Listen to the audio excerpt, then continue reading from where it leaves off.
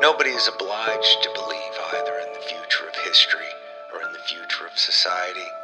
It is possible that scarcely any other matter, however, upon which our thoughts and feelings have changed so little since the very earliest times, except that it still has not been established whether it is the novel that prevents man from forgetting himself or the impossibility of forgetfulness that makes him write novels. I'm Travis Holland, and this is Footnotes to a Novel.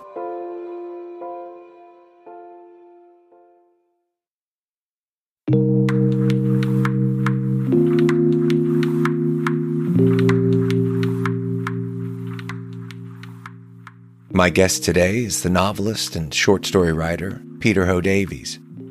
Peter is the critically acclaimed author of The Welsh Girl, The Ugliest House in the World, Equal Love, and most recently, The Fortunes.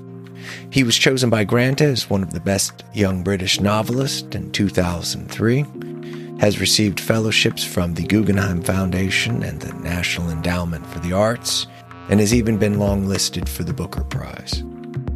He teaches at the MFA program in creative writing at the University of Michigan, and you can find more about him online at www.peterhodavies.com/author. And now, without further ado, Peter Ho Davies.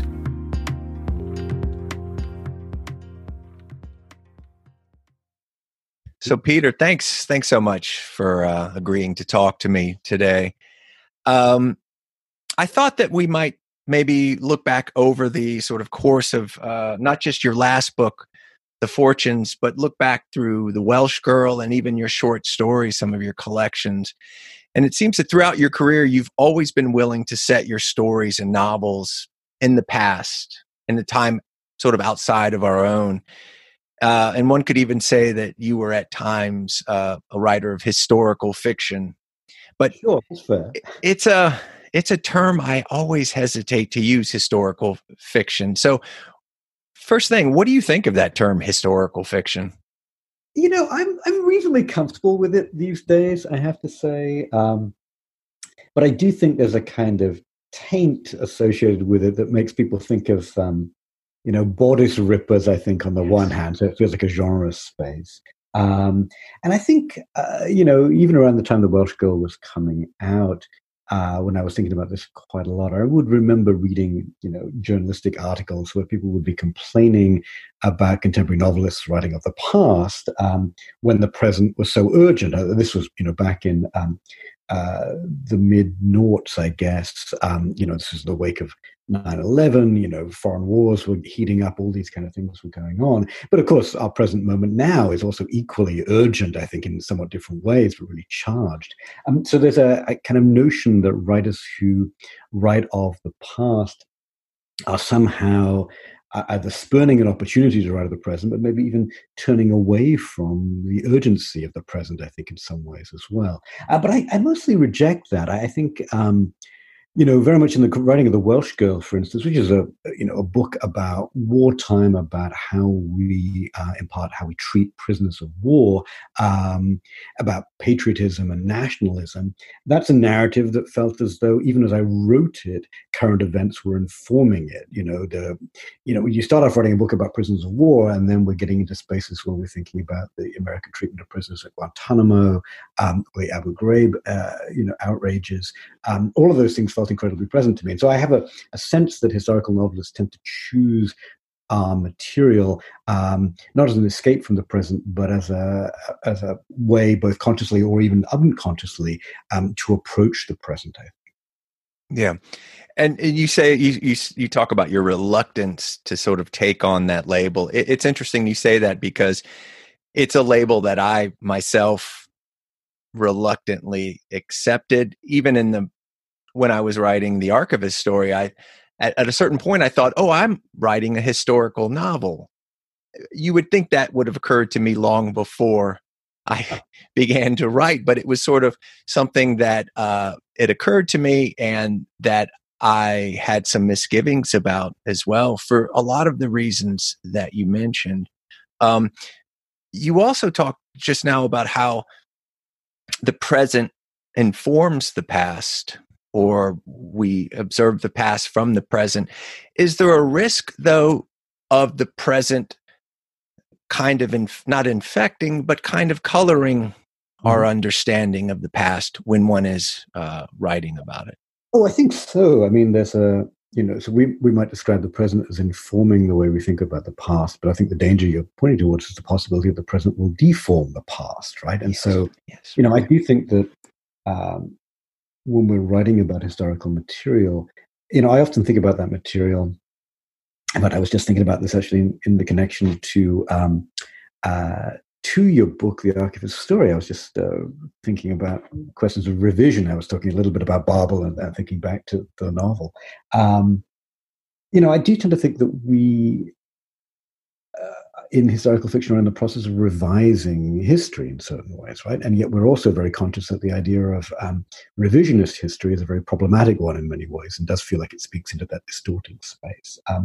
The difference maybe, or the distinction I might make, is that if it's couched as fiction, there's a way in which I think about historical fiction as a kind of thought experiment, a kind of what if.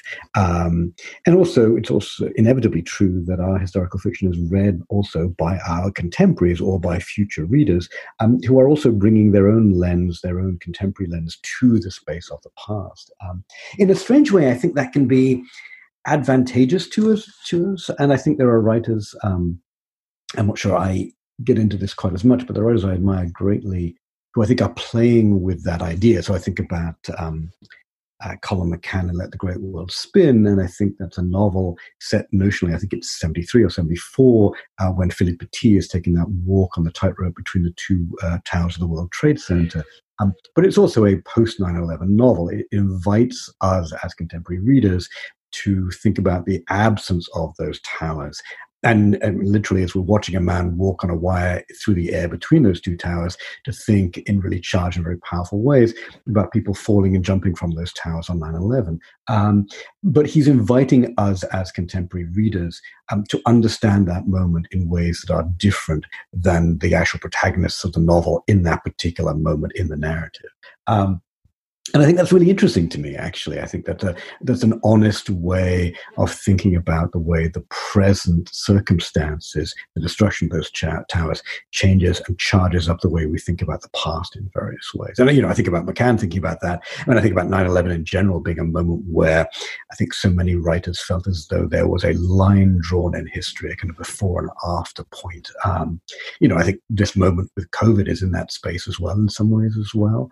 And it's a question of how do we respond to that. But I think readers are also engaged in that sense of the past changing. Our relationship to the flu pandemic of 1917 is different now than it was 6 months ago, right? I think the way our culture thinks about that moment is different now than it was, even in our relatively recent past. So there's always that kind of moving frame, and novelists are prone to it as much as readers are. And that speaks to I guess the role of imagination, the author's imagination. When we're writing about the past, there's a very famous opening line from a novel by L.P. Priestley. The past is a foreign country. They do things differently there. I think it was the first line. And he was writing in the 1950s about pre-World War I. That sort of this idea of almost, and it's become a commonplace now, this idea of the garden of sort of earthly delights which existed before World War I. A kind, and thinking of a distorting retrospective, I doubt that actually in 1913 people thought of their lives as a kind of garden of earthly delights. Right. And in a way, what we're thinking here, I mean, one of the reasons both of us think of ourselves or have thought of ourselves as historical novelists is because we are faced with the challenges of historical novelists, right? We have to go back and do some research. We've got to get it right. We're worried about getting it wrong, all those anxieties that dog us in those ways. But one of the things I think we also discover in that process is that while we have an anxiety, and maybe even at times an antagonism about our writerly authority our imaginative authority versus a kind of historical, factual authority, right? So we're often made nervous by historians, I think, in these territories, right? Because it feels like we want to write what we know, and there are these people over there who know more than we do about this subject, right? So that's a weird space for us to occupy as writers. And yet, I think some of the time, even the factual material, even the historical material, even the material that historians rely upon, we begin to think as being maybe not entirely reliable or not the whole story, right?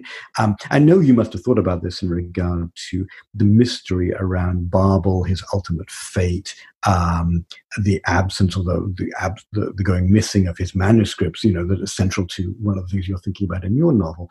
And when I've often written about the past, I'm interested in those gaps in the history, but even also potentially those ways in which the historical record it may be all that we have, but it may not all in itself be very reliable. So when I think about the Fortunes, for instance, the first section of that book is based on a notionally real Chinese figure of the era of the building of the Transcontinental. He's notionally a manservant, a valet to Charles Crocker, one of the big four who helped build the railroad. And it's supposed to have inspired Crocker to think that he could hire Chinese and, to build his railroad.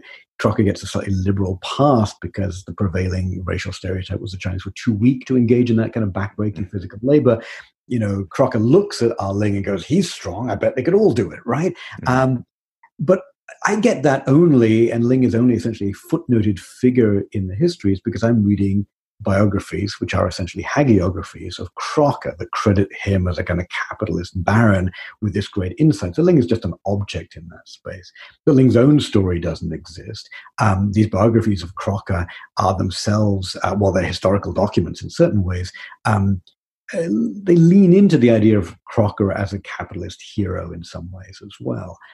There's clearly a story that lies beneath that historical record.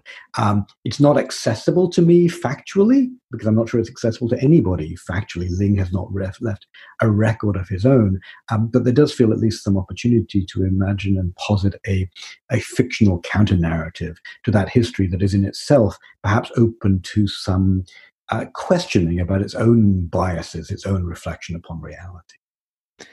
And it's interesting, you speak about the limits of, even among historians, one of the first people I spoke to was a historian who wrote a book about the work of historians from the perspective of a kind of training guide in a way for historians, how we go into archives, the sources that we examine. And one of the chapters in his book, his name is John Tosh, and his book is called The Pursuit of History, which I was most interested in was the limits of history. And you speak to that exactly. The archives themselves have limitations. Who kept the records? Who was the one that was keeping the records? And usually those records, we're talking about official archives, are the state themselves, which does have a distorting, necessarily or possibly a distorting effect upon our perspective of history.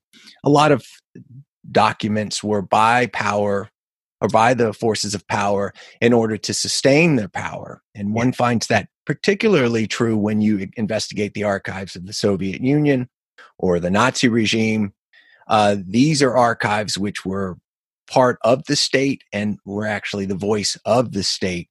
And voices like Ling's would have been lost, would have been considered not particularly important. So it is interesting. It is something that I do think about quite a bit, the limitations of history, the distorting effect of our looking back upon history from the present.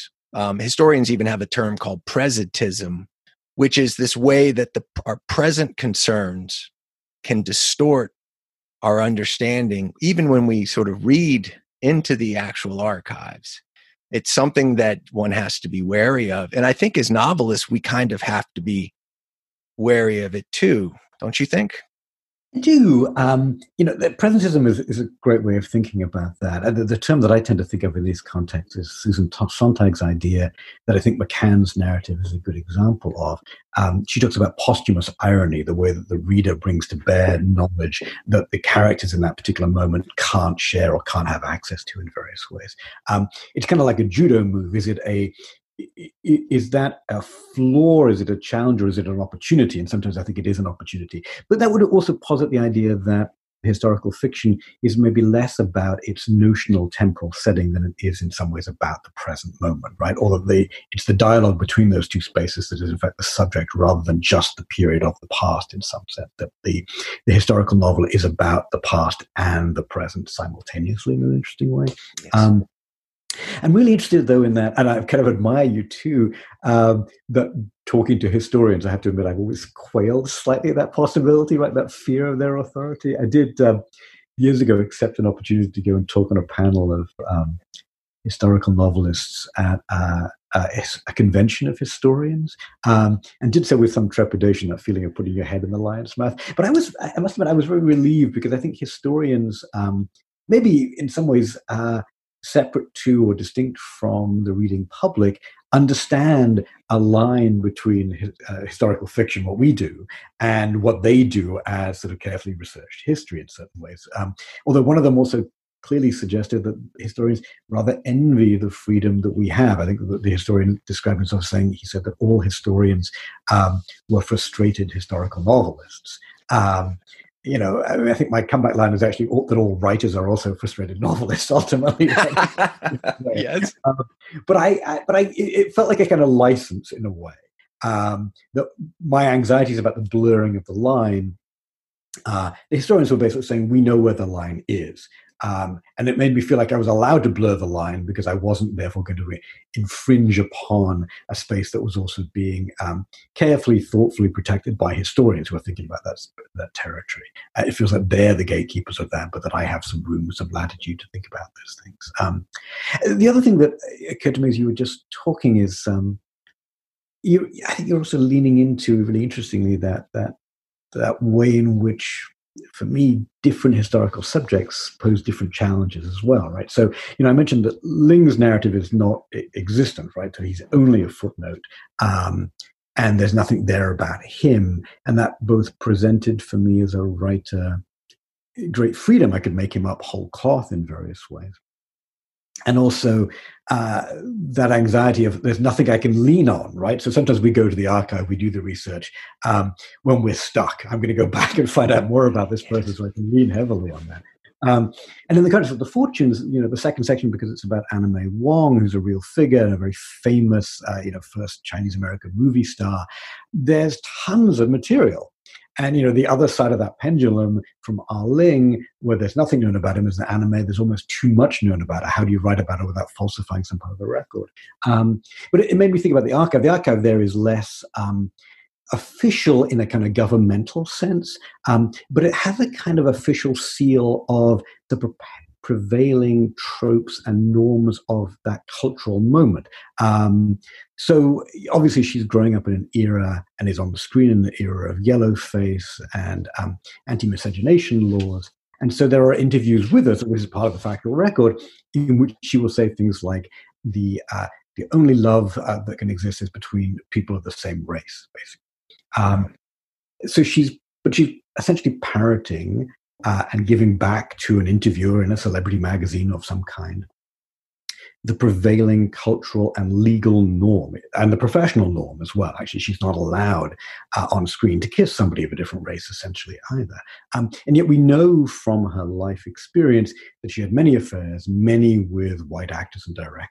And so there's a gap there between the official public record, in this case enshrined in sort of celebrity magazines and interviews, and the lived experience, I think, in certain ways. And that was actually very freeing to me as well, because even though there's a great trove of interviews with her, statements by her, she's very much in the public eye in various ways, so that archive is very full. It made me think that archive is not reliable, or is shaped by and tainted by its time. So that feels like it's just the cultural archive, right? There's not quite a centralized figure as we might imagine in a totalitarian regime that's editing that.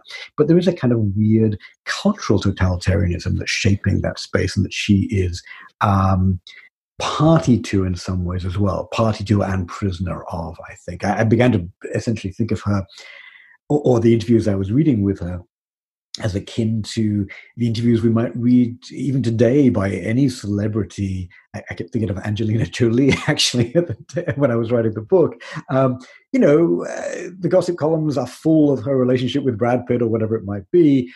There are going to be statements by her and friends and him and all those kind of things out there for public consumption, and none of them probably approach the actual truth of a relationship. And how complicated is that just at the level of relationships, let alone at the level of a kind of intersection of relationships and politics and culture and professional norms in a moment like Anna May Wong. And hearing you speak, it's interesting. There's this idea of the historical record, what we know for sure, almost I'm thinking of it almost as a kind of scaffolding. But we have those gaps in the scaffolding, those places where the scaffolding doesn't cover, and that's where the imagination slips in. And you speak of that as a kind of liberating. Those are the places which are, for us, for writers, liberating. Because I do find myself going back to the archives, as you say, trying to find out as much as I can about a particular subject, maybe perhaps thinking that it will somehow set me free. And in fact, it does the opposite. It creates, the more I know about a subject, it kind of at times can create a kind of straitjacketing effect. And it's interesting to hear you talk about how the imagination fills those spaces where we don't know. We don't know what Anna May Wong was thinking. We don't know. We can suspect when she was talking about not kissing white actors, we can suspect irony, and from what little I know of her, but certainly from what I read in your novella or your story about her, irony is there. She was certainly aware of the irony of what she was saying. But it's interesting to think that the gaps in our historical knowledge is where we as fiction writers can slip in. Yeah, it feels like a really interesting double-edged sword, right? There's a kind of dialectical relationship. It goes back to the way, and I'm sure you've done this as well, when we're talking sometimes to other writers or to students who are thinking about writing historical fiction, we lean back a little into that idea of, write what you know. And when we get into that space with historical fiction, partly we're worried about we don't know enough because it's not drawn directly from our own experience, perhaps. So we feel like we should go and know it and go and do all the research. And there can be, I think, embedded in that write what you know notion, but especially maybe for historical fiction writers, a kind of before and after idea, right? That before we know it all, we go and research it, we do all that kind of stuff. And then after we write it, right? Yeah. I'm sure you know this from researching, Soviet history. I certainly felt this when I was reading into World War II. You can't know it all. There's just so much history. There are new books, new research being published every week on these subjects. So there's no possible way to arrive at a kind of mastery of those kind of spaces that are so complex, so vast in many ways. So it feels as though I do some research. In a way, I do enough research to fire my imagination and then follow that imaginative line until, of course, this inevitably happens from time to time, we get stuck. We run into some roadblock. There's a moment where our doubt about our authority maybe overcomes us, or simply a space that I can't imagine that space because I just don't know enough to do it. And then that sends me back sometimes to the archive, to the research, the biographies, whatever it might be.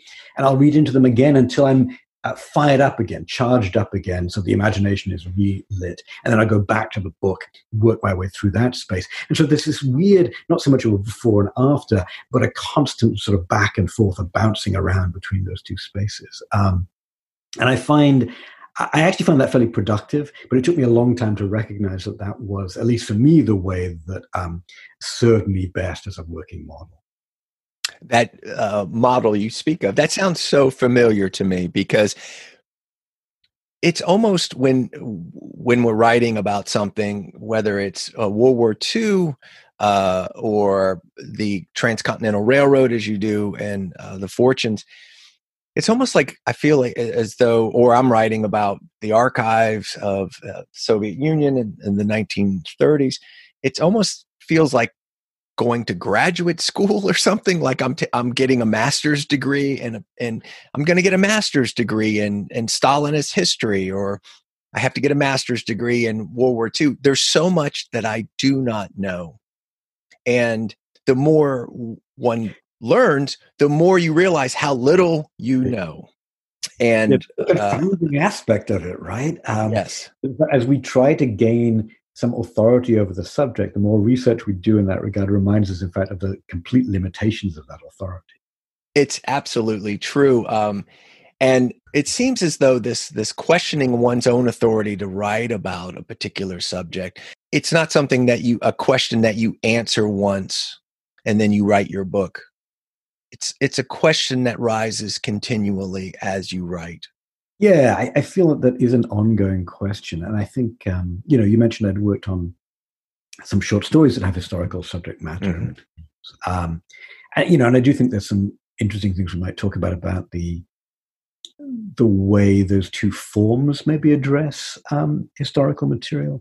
But it certainly felt that as a technical challenge within the context of a short story that might be, 15 or 20 pages, I only had to work once to persuade my reader and maybe even persuade myself, of that temporal setting. If you can persuade them within the first page or two, if they're on board with you, then probably they're going to stick around with you for the next 15 or 20 pages. But in the context of writing a historical novel, it feels as though I'm constantly having to both persuade the reader and myself every 50 pages or so. Yeah, they really do know what I'm talking about, or there's some veracity to this. Partly because it's a bigger world that you're building, and I might be able to, for a short story, detail a particular drawing room at a particular moment in time, and all I need to do is figure out what that drawing room looks like, maybe, and maybe how there's people in that room of that class might speak. Yeah. But if we're writing a historical novel, we tend to have to range around a little bit further, meet more characters, move to more settings, have to constantly reinvent what that new setting, even though it's of the same period, what it might look like in that space. So there's just more work to be done, I think, in various ways. So it does feel as though the sheer scope of the historical novel raises more doubts, demands new answers, even as we work through the same space notion. It does seem to me to be quite a daunting prospect to write about.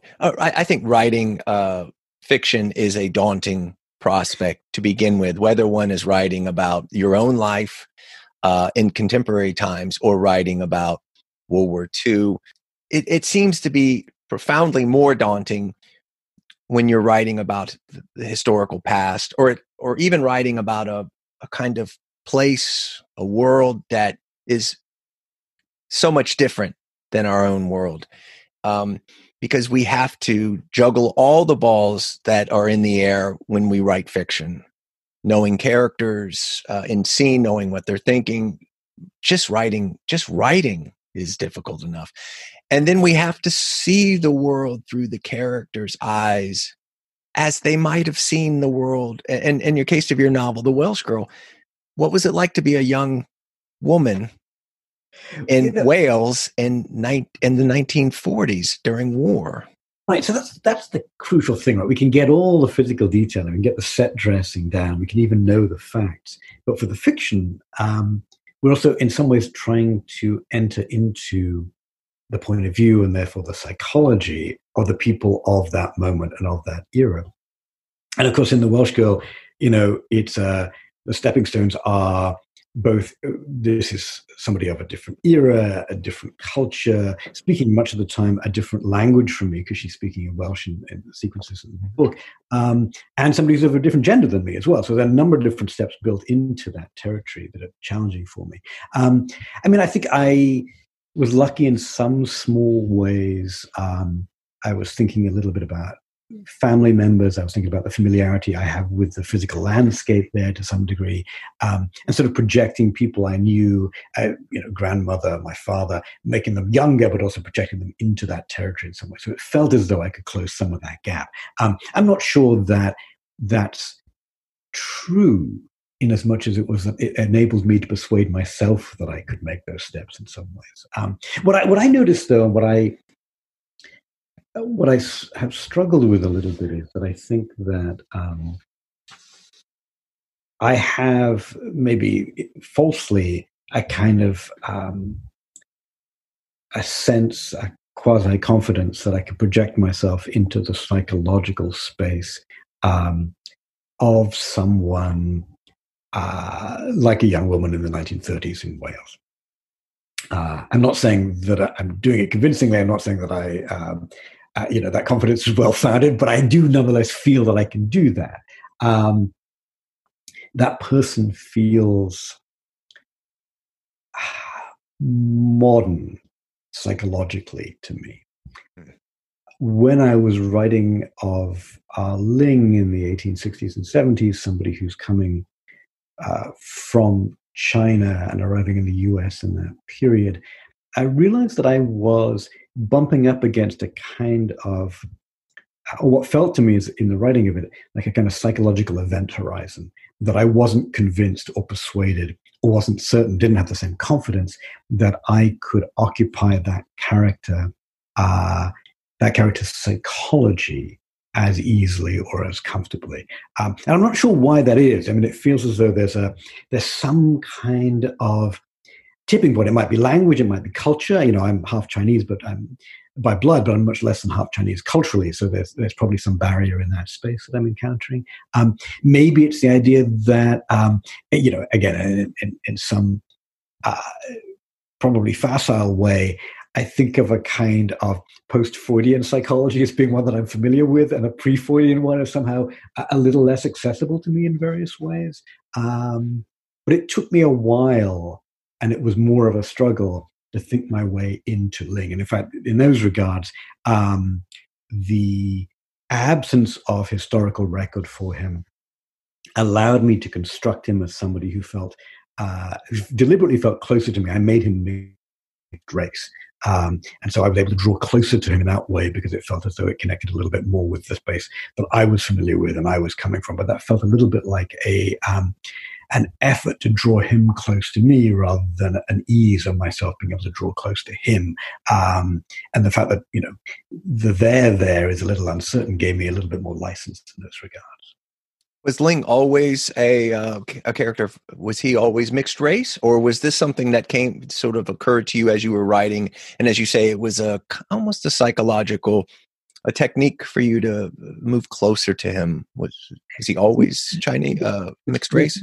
Yeah, there's no evidence in the record that he was, and I think, in fact, that would be a less likely outcome. And in many ways, I thought about him as initially being as being typical, right? The notion of Crocker looking at him and going, oh, they're all as strong as this guy, is a way of thinking about Ling as typical, as representative, as almost generic through Crocker's eyes.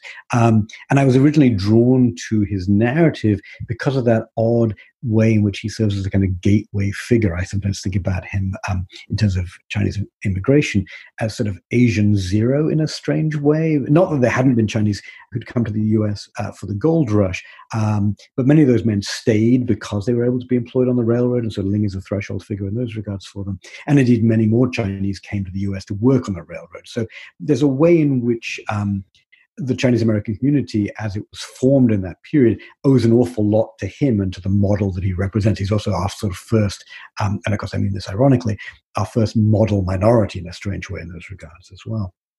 But it also became clear to me that in his historical positioning as somebody who works within the household of a very wealthy Westerner or white man, that he's caught a little bit between these two worlds. So he's both Chinese, but in some ways he's also Westernized in that space as well, more so than the men who are working on the railroad or even than the men who are working in gold fields. So in a way, thematically, that sense of him having a foot in two camps meant that the choice of making him mixed race felt as though it was actually also in keeping with the way that, or the role that I was interested in exploring for him, right? So Crocker sees him as purely representational. I was interested in what it felt like to be the individual burdened with that idea of being a representative. right? And so that idea of making him mixed race felt as though it lent into that space in various ways. So it felt right for the book, but certainly, as I say, psychologically an aid to me to imagine my way into that place. And you had pictured him in this way before you began to write, or was this a shift? I'm not sure that's true. I think I've been really drawn, and learning a little bit about him, or just his existence, was a real seed point for the project. Once I learned about him, I knew I was going to write about him, and he was going to be central in some important ways to this. It felt as though there's the individual at the turning point of history, right? So that's always an attractive space for us to think about as historical novelists. So I'd probably, for some years, even before the writing, had him in mind as a protagonist or some kind of central figure, without knowing very much about him. I think I put the book off for a little while, in fact. And then probably even when I began writing it, I didn't know very much about him. I knew his relationship to Crocker. I had some of those scenes in mind. But it took me a while as I was delving into his backstory to begin to figure out a kind of fictional history for him that would give me some purchase upon him, I think. We were talking about research earlier. You say research is almost a dialogue that you have. It's the research before, research during. Do you discover things even after you write something? And I don't mean it's after it's published, but I mean perhaps several drafts in, you discover things that affect your understanding. This is the kind of magical quality to it, right? That we steep ourselves in the research, and then we see a connection between a couple of things we've learned. And I'm not going to suggest that connection, the potential of that connection, escapes the historical researchers that I'm sort of learning from and borrowing from. But because it's a little speculative, they may not be allowed to go there because it doesn't feel as though they can absolutely join those two dots together, right? So I'm thinking a little bit about, a couple of things in regard to Anna May that seemed really interesting to me. A lot of the biographies of her speak to the fact that she was working on Broadway when her mother passed away and chose not to return to California to go to the funeral. She stayed on Broadway. And it seems like a striking detail. It is often given a kind of psychological spin that it sort of related to a kind of rift between her and her father, her and her family, which makes a certain kind of sense to me as well. And it also feels cold-blooded. It feels ambitious, right? It feels like I'm going to stay on Broadway, not going to go back to the family. So there's lots of ways we might unearth that moment. The biographies don't go into a lot of detail about that, but it's a striking detail that came up. So I was really interested in the motivations of that.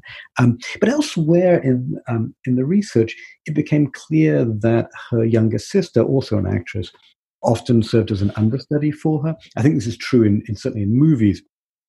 And I, off the top of my head, I wasn't able to go back and refer to my notes because they're somewhere buried in the basement right now. It's probable that I concluded that her younger sister was her understudy on Broadway as well. And I think that makes sense because I think Anna May probably would not have wanted to have a yellow face understudy. So that seems plausible in the moment. But it also means that if both sisters had returned to the funeral, the play would have gone dark, right? Anna May couldn't go because if she had, her sister would have assumed the role. So one of the sisters goes, the other one stays to play the role. And it felt as though the connection of these couple of data points, right? There's a data point that says Anna May didn't go to her mother's funeral, and a data point that says her sister was her understudy on Broadway. Those two things go together to suggest there's a reason, a more complicated reason why she doesn't go back to the funeral. Now, historians don't draw that inference because I don't think there's necessarily a proof. There's not a letter where she says, I can't do this because I don't want the show to go dark.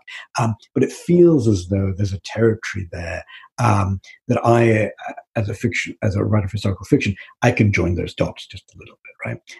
The same, I think, goes a little bit for that space of we know she never married. We know she had many affairs with white directors and white co-stars.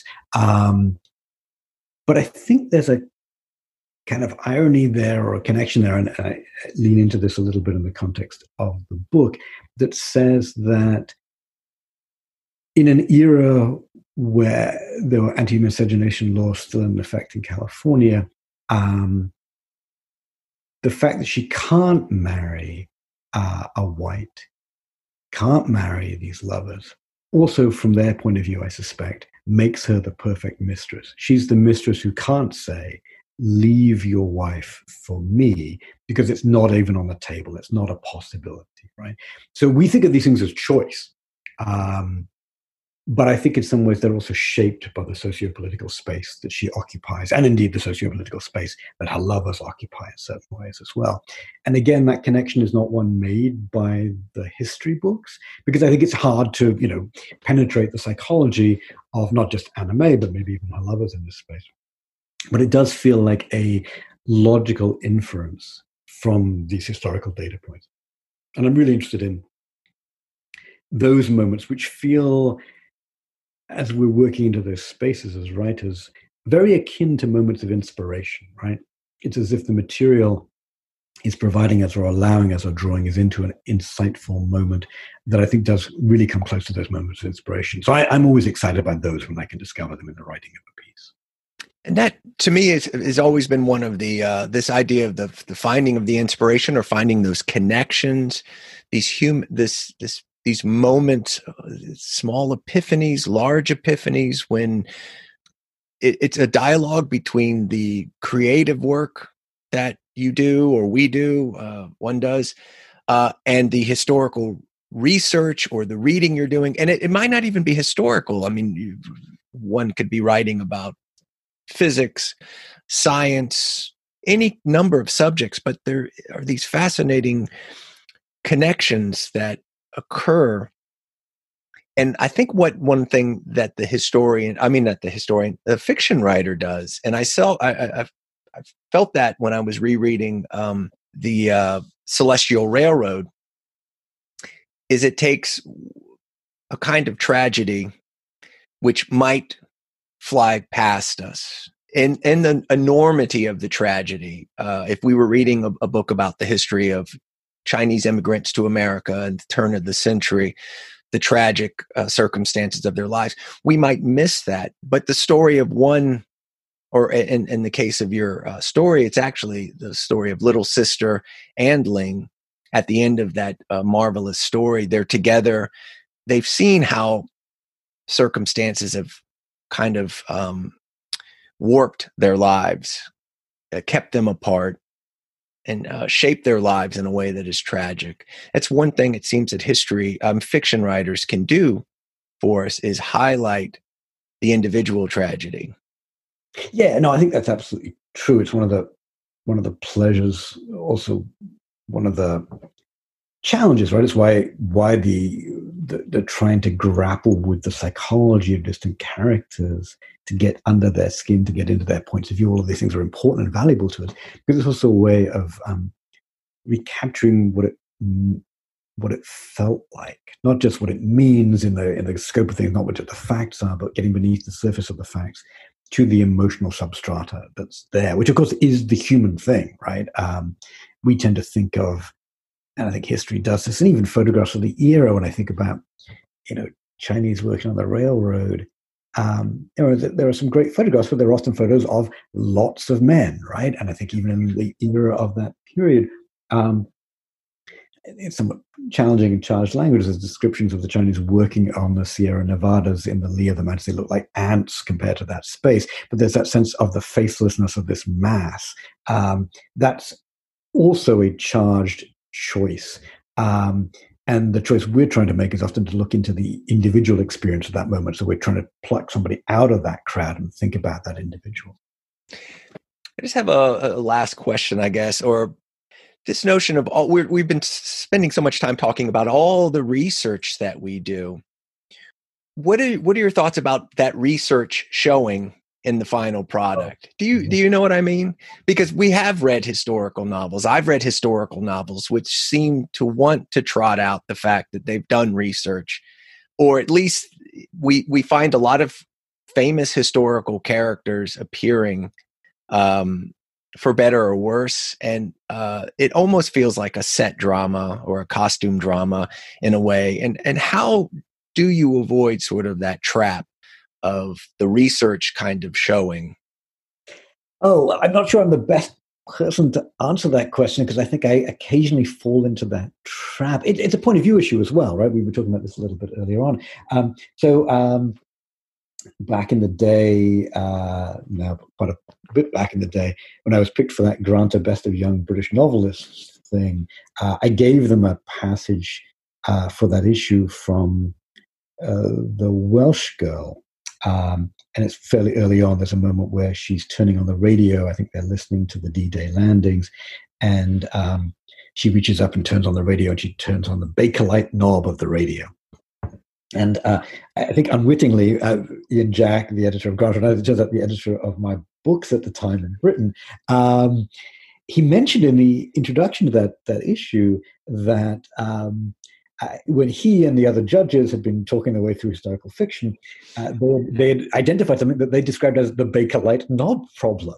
And I was somewhat mortified to think, that's me, that's my problem, apparently, even though you picked me. So it felt like, hey, good news, bad news in that space. And I think Hilary Mantel is one of the judges, one of the greatest historical novelists there are. My. Really mortifying, right?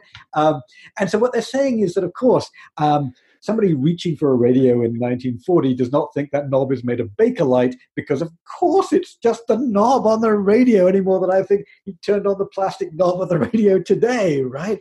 I could make some excuses about the point of view zooming in, and maybe we weren't quite in her point of view yet, but they would mostly be excuses. So I sympathize with and I illustrate maybe some of those problems. And that's the set dressers problem, right? That's, the BBC costume drama version of this problem, is that we're attending to all the appropriate materials and stitching and the buttons of the costumes.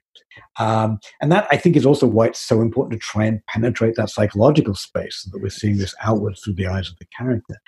But it is a challenge, and we do fall prey to it at various points along the way as well. I mean, the antidote for me possibly, and I try and offer this up to my students as well, is one we started off by talking about, which is that that sense of the present informing the past, right? That feeling that my fealty is not just to the past, but maybe also to the present. And therefore, maybe it's not all that, it's maybe not 100% important that I get the buttons right? Maybe that's the thing to think about, whether it's the switch or the buttons on a greatcoat or whatever it might be, that there's something more that we're in service to than those things. Because if we get too caught up in that space, we really want to keep persuading people of that along the way. I think, there's also a way, I think, for readers that if we get one of those details right, they will go with us for lots of other details, right? It's that, it goes back to that notion that write what you know could just be rephrased as write what you know just a little bit more about than the reader, right? If I'm writing about Wales in 1930 and I know 10 things about it, but my reader knows one thing about it, to all intents and purposes, they can't call my bluff because I'm going to write about another 100 things, but they don't know which of the 10 things are true and which of the 90 ones are ones that I've imagined or made up, right? They're plausible. It's like a poker game. You can't call my bluff. If I know one thing about a subject and you know zero, to all intents and purposes, I'm infinitely more knowledgeable than you are. And that's a trick. It's a fiction writer's device. But sometimes we have to embrace that power and embrace that trickiness. I feel as though historians, as moral and ethical people, are sort of up here, right? And I feel that I, as a historical fiction writer, am somewhere down here. But I also feel that there's some value in embracing that. And so occasionally I think about, and I try and discuss occasionally with students, works that I think really productively and radically and very deliberately abandon any kind of effort at historical veracity. So I often use the example of Wells Tower's story, Everything Ravaged, Everything Burned, which is notionally a narrative about Vikings, but told in a vernacular that feels modern. I sometimes compare it to the way frat boys talk. Yes. The way that we might think about even veterans of our military speaking, which I think does feel like a really interesting echo. So there's a way there. It reminds me, in fact, of. And I think both of us have probably thought about this too in a strange way. It reminds me of translation, right? That we're translating, sometimes with a contemporary writer, a vernacular that might be foreign, sometimes into a space that's a little bit more familiar because we're trying to capture something about that voice. But I think we're also making an active translation of the past to the present in some ways. So the fact that Wells Towers Vikings sound a little like frat boys, or maybe a little like veterans, or sailors on shore leave, or whatever it might be. The actual language they're using feels incongruous, but maybe it's capturing a truth about who they are. Maybe they are closer to sailors on shore leave than if they spoke, with some faux British accent that felt like as though it was itself a kind of weird Hollywood-inspired simulacrum of what the past sounded like to us in some ways, right? So I'm interested in that. I was just talking to a student who's writing a narrative set in Pompeii, and she has some teenage characters in it. They sound a little like contemporary teenagers. It's a little jarring to me, but there's also an argument to suggest that there's some truth in that. There's probably some middle ground between these two spaces. But yeah, I don't want them to sound the way I think Romans in all movies we encounter sound, which is to sound like British people. British, yeah. For some reason, British became the trope or the idea, at least in Hollywood. And it's funny, British accents became the Hollywood, California idea of what Romans sounded like. And if you want a Roman, a good Roman, you need a British actor. So even the conventions of realism are just conventions, right? They're not real. We just somehow have, they become a little bit more transparent to us over time because there's a historical trajectory even to that kind of stereotyping or that kind of convention. But they're still bullshit, right? Yes. And yet somehow that Roman doesn't sound British. We go, that's not real. But in fact, we were actually saying that's not conventional, which is a different space to engage in. So it just feels like a really interesting territory to play in. And I'm occasionally, I like to remind myself, I don't go as far as, Tower or some of these other instances, but I like to remind myself and remind students of those possibilities because I think it emboldens us to take a few more chances along the way. Well, Peter, thank you so much for sitting down and talking to me. I really appreciate your time. It's been wonderful catching up. I could do this all day, and I feel like I really want to pick your brains more about your challenges and experiences in this regard as well. But I really appreciate the opportunity to have a fun conversation.